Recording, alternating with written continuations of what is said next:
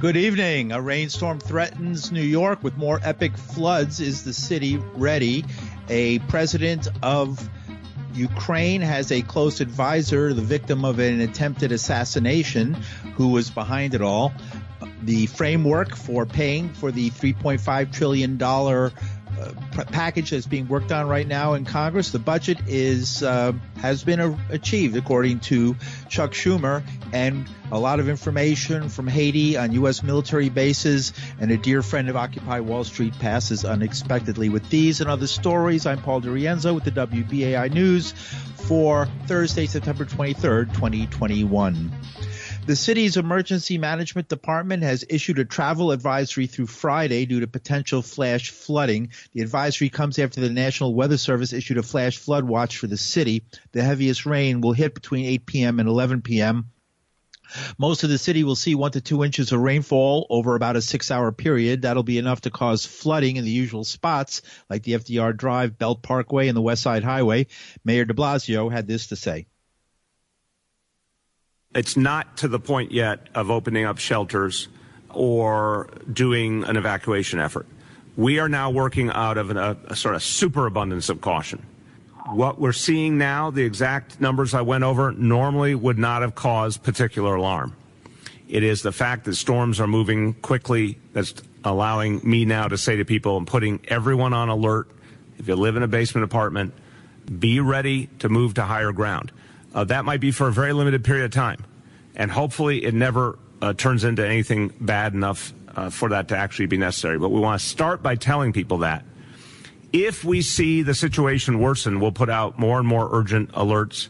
If we ever got in this or any other storm a situation where we believed evacuation was necessary, that would be a whole higher level of activity. And then, of course, we'd be opening up shelters as well. Dear WBAI listener, we can certainly use a little help from our friends after years of... So that was Mayor de Blasio earlier today. The city's advisory warns motorists and pedestrians to avoid areas where water covers the road. The water may be much deeper than it looks. After several deaths during a hurricane last month that brought unexpected flooding, the administration is warning residents of basement apartments to be prepared to move to a higher floor during periods of heavy rain. De Blasio said today the city would open disaster recovery centers at Hostos Community College, Medgar Evers College, Queens College, and the College of Staten Island. And in COVID news, the U.S. vaccination drive against COVID-19 stood on the verge of a major new phase as government advisors today recommended booster doses of Pfizer's vaccine for millions of older or otherwise vulnerable Americans. The Centers for Disease Control and Prevention says boosters should be offered to people 65 and older, nursing home residents, and those aged 50 to 64 who have risky underlying health problems. Britain and Israel are already giving a third round of shots over strong objections from the World Health Organization that poor countries don't have enough for their initial doses. The United Nations General Assembly has been hearing from world leaders this week. In an unusual speech, Ukrainian President Volodymyr Zelensky spoke about an assassination attempt against a close friend and top aide, Serhiy Shafir, who was not injured in the attack. Zelensky implied the hit may have come from Russian-backed separatists angered over Ukraine's tilt to the west and Russia's seizure of Crimea. He also announced that the driver of the car was injured but will survive. The UN is 193 equal nations, and I invite all those nations to join the declaration of the Crimean Platform to condemn the occupation and to demonstrate that you are against changing borders by force in the world. And that was President Zelensky of Ukraine earlier today. More than a dozen bullets hit the black official vehicle. 3 of the rounds hit the car's driver. Earlier today, Ukrainian lawmakers approved a law aimed at limiting the influence of oligarchs on the country's politics. Ukraine has battled corruption that embroiled the nation in U.S. politics during the Trump administration. And in Washington, the White House and congressional Democrats have agreed to a framework of options to pay for their huge emerging social and environmental bill. Now the Democrats face the daunting task of narrowing the menu to tax possibilities they can pass to fund President Joe Biden's $3.5 trillion plan. Senate Majority Leader Chuck Schumer. The White House, the House, and the Senate have reached agreement on a framework that will pay for any final negotiated agreement. So the revenue side of this, we have an agreement on. Okay? Thank you. It's a framework, an agreement of a framework. Moderate Democrats, mostly prominent senators Joe Manchin of West Virginia and Kyrsten Sinema of Arizona, are demanding that the massive dollar total be reduced. The ultimate price tag may certainly slip from the much publicized $3.5 trillion. Republicans are solidly opposed to the package, calling it a reckless tax and spending spree. And in news that's sort of spreading from the border region between Mexico and the United States, the island nation of Haiti, and other nations, the South American countries where migrants have been holding out, trying to get into the United States, and the United States itself, where the battle over immigration is reaching a higher pitch. In that atmosphere, the Biden administration's special envoy to Haiti resigned today in protest of inhumane, large-scale expulsions of Haitian migrants to their homeland as it's racked by civil strife and natural disaster. Daniel Foote was appointed to the position in July following the assassination of Haiti's president, Jovenel Moise. Even before the migrant expulsions from the small Texas border town of Del Rio, the career diplomat was known to be deeply frustrated with what he considered a lack of urgency in Washington and a glacial pace on efforts to improve conditions in Haiti. Speaking today, though, White House Press Secretary Jen Psaki says the administration wants to go in a different direction than Foote wanted. She says to protect Haitian democracy. The multiple senior-level policy conversations on Haiti were all proposals, including those led by Special Envoy Foote, were fully considered in a rigorous policy process. There are disagreements in these policy processes. That the president welcomes that, the Secretary of State welcomes that. That's certainly a part of having discussions and having robust discussions about the best path forward for difficult circumstances. Some of those proposals were harmful to our commitment to the promotion of democracy in Haiti. I'm not going to detail that further. I will let the State Department do that should they choose to. Special Envoy Foote had ample opportunity to raise concerns about migration during his tenure. He never once did so. Now, that wasn't his purview. His purview was, of course, being the special envoy on the ground. His positions were and his views were put forward. They were valued. They were heard. Different policy decisions were made in some circumstances. And Psaki went on to describe Biden's policy, adding the U.S. government is on the ground in the troubled Caribbean island nation. We support a Haitian-led process charting the country's course through the current political situation. We don't back any one political group, and we continue to encourage all political stakeholders to engage in dialogue and find solutions together. And that has been our objective through all of our policy process making throughout the course of this, in addition to providing a range of assistance, training to people on the ground. The national organizer for the Black Alliance for Peace is Jamu Baraka. He says the attention on Haiti is welcome, but the politics is getting in the way. The focus on the humanitarian situation on the border is correct.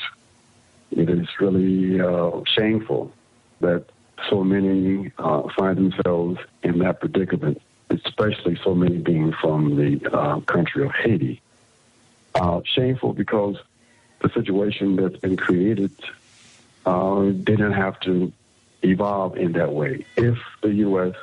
would have had different policies vis-a-vis Haiti. So while people are looking at and focus on the humanitarian situation, it's important for people to remind themselves of the policies that the U.S. has unleashed on Haiti that has created the humanitarian situation both inside of the country and outside.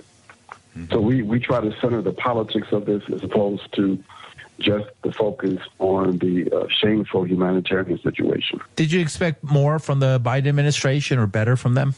I didn't really expect more at all from the Biden administration because the Biden administration, like the Obama-Biden administration, has some pretty horrible policies on the border, including turning people away, incarcerating children and families. But it's instructive that What's really criminal about the Biden administration's policies was the green light that the administration gave to President Moise to remain in office past his term, and what appeared to be U.S. support for the repressive activities that the Haitian authorities were engaged in against the protesters who were opposing those policies. So what we see is more of the same. Unfortunately, people inside Haiti thought that there might be a change with an incoming Democratic administration. Haiti is a country beset by, even the current interim prime minister, supported by the United States, is undemocratic. He was not democratically elected. Do you think the U.S. goal in Haiti is to just keep this troublesome island quiet? I think the U.S. policy is to keep Haiti under its thumb, to deny the Haitian people authentic self-determination.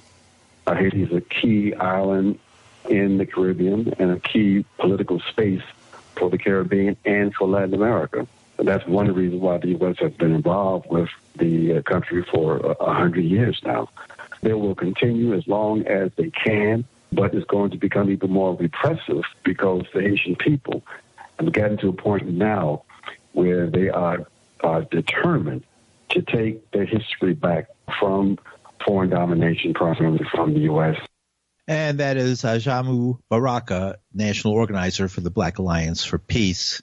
And as the Biden administration scrambles to relocate thousands of Haitian migrants camped in that small Texas border town, it's also looking for a private contractor to help operate a migrant detention facility at the U.S. Naval Base at Guantanamo Bay, Cuba, where prisoners from the War on Terror have been held for 20 years now, and to hire at least some guards who speak Spanish and Haitian Creole. White House Press Secretary Psaki insists there are no plans to transfer Haitian migrants from the U.S.-Mexico border to Guantanamo Bay, where the U.S. has long housed asylum seekers encountered at sea. There was some confusion related to the Migrant Operations Center, which has been used for decades to process migrants interdicted at sea for third country resettlement. This request for information that went out publicly yesterday, which I think caused some confusion because of the timing, was posted in a typical routine first step in a contract renewal and unrelated to the southern border. According to the contract solicitation, the facility at Guantanamo Bay will have an estimated daily population of 20 people, but the service providers should be prepared to erect temporary housing facilities for populations that exceed 120 and up to 400 migrants in a surge event. And earlier this week, President Biden spoke at the United Nations, where he called on members to do more to help poor nations. But activists say Biden's call is not enough. The co-author of the just-released report, Drawdown, Improving U.S. and Global Security Through Military Base Closures Abroad, is David Vine. Vine noted Biden is perpetuating the United States' endless wars. The United States has maintained hundreds upon hundreds of military bases abroad since World War II, when the United States built the largest collection of foreign military bases in world history, larger than any people or country or empire, including the British Empire. This is a policy that dates to World War II and the early days of the Cold War and has remained in place despite the end of the Cold War more than 3 decades ago. A lot of these bases are secret. They're not publicly known, are they? That's right, or secretive. The Pentagon used to create a list up until 2018, created a list that is the basis for our list of 750 bases abroad in 80 countries and colonies. We have included bases, well-known bases that the Pentagon omitted from its list, as well as secretive bases if we could find a reliable documentation of those bases. The Pentagon often has an interest in keeping bases quiet or secretive because they want to keep it a secret from U.S. citizens, both the costs of U.S. bases abroad, which now it's about $55 billion a year. That's larger than the entire State Department's budget. The Pentagon has long operated with very little oversight from citizens, from the media, from Congress when it comes to maintaining bases abroad. The Congress, for example, discovered that there was a base in Africa that they didn't know before. Even Congress didn't know the existence of that base. In Niger, there are now several bases, and members of Congress were shocked, including members of Congress with direct oversight over the military, were shocked to hear that there were 1,000 military personnel, U.S. military personnel in Niger after the death of 4 members of the military there.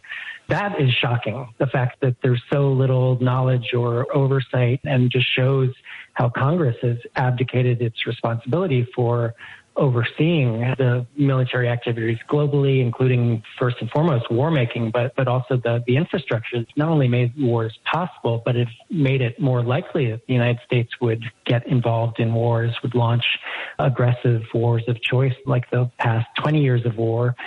Would that have to do with the balance of power between the branches, the civilian and military branches?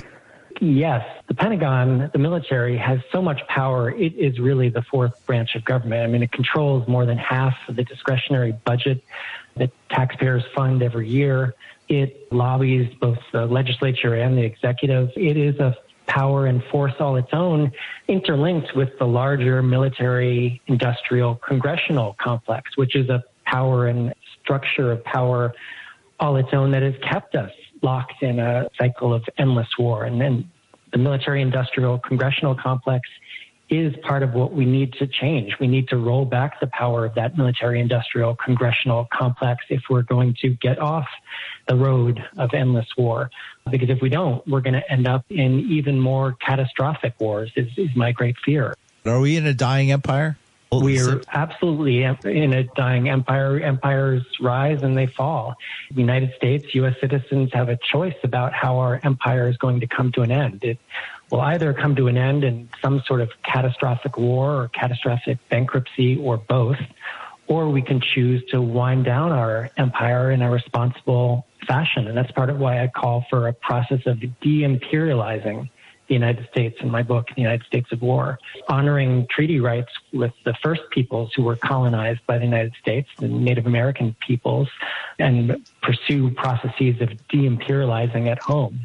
David Vine, he's the author of Drawdown, the just-released report, Improving U.S. and Global Security Through Military Base Closures Abroad. Vine noted Biden is perpetuating the United States' endless wars. And I'm just going to do this reader and then skip to the last clip, number 12. A man who was being held at a New York City jail died on Wednesday, becoming the 12th person in city custody to die this year. Stephen Kadu, 24, died after being held at the Vernon C. Bain Center, a floating jail barge that's docked just north of the Rikers Island jail complex, where the 11 other incarcerated people who have died were held. And we're going to jump that clip, and then I'm going to just do a quick intro. It's a sad story that one of our friends from Occupy Wall Street, who is also a co-host of the Occupy Wall Street show on WBAI, passed away earlier this week. Faith Legier was about 42 or 43 years old. We're trying to get her birthday was just this week, and unfortunately she died after a long illness.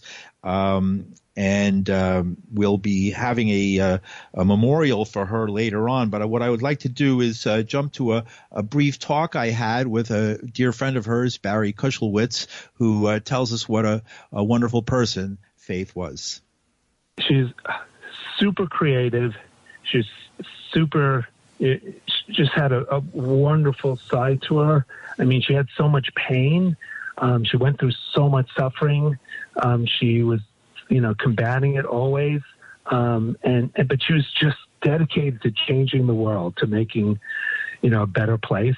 And like I mentioned to you, she basically put aside all her creative endeavors that were for herself, like her music, her DJing, and just focused on projects to try and help the world. And when Occupy Wall Street started, she just dropped everything. She just and just went to work in the media department and ended up being one of the hosts of the Occupy Wall Street radio program on BAI. She was, arrested for her journalistic activities. And she just never gave up. She had a horrible illness. I've never seen anyone fight so hard against an illness. And she was just now putting up her new website, which is indictthesystem.com. She was so excited about it before she was just snatched away from us so suddenly and tragically.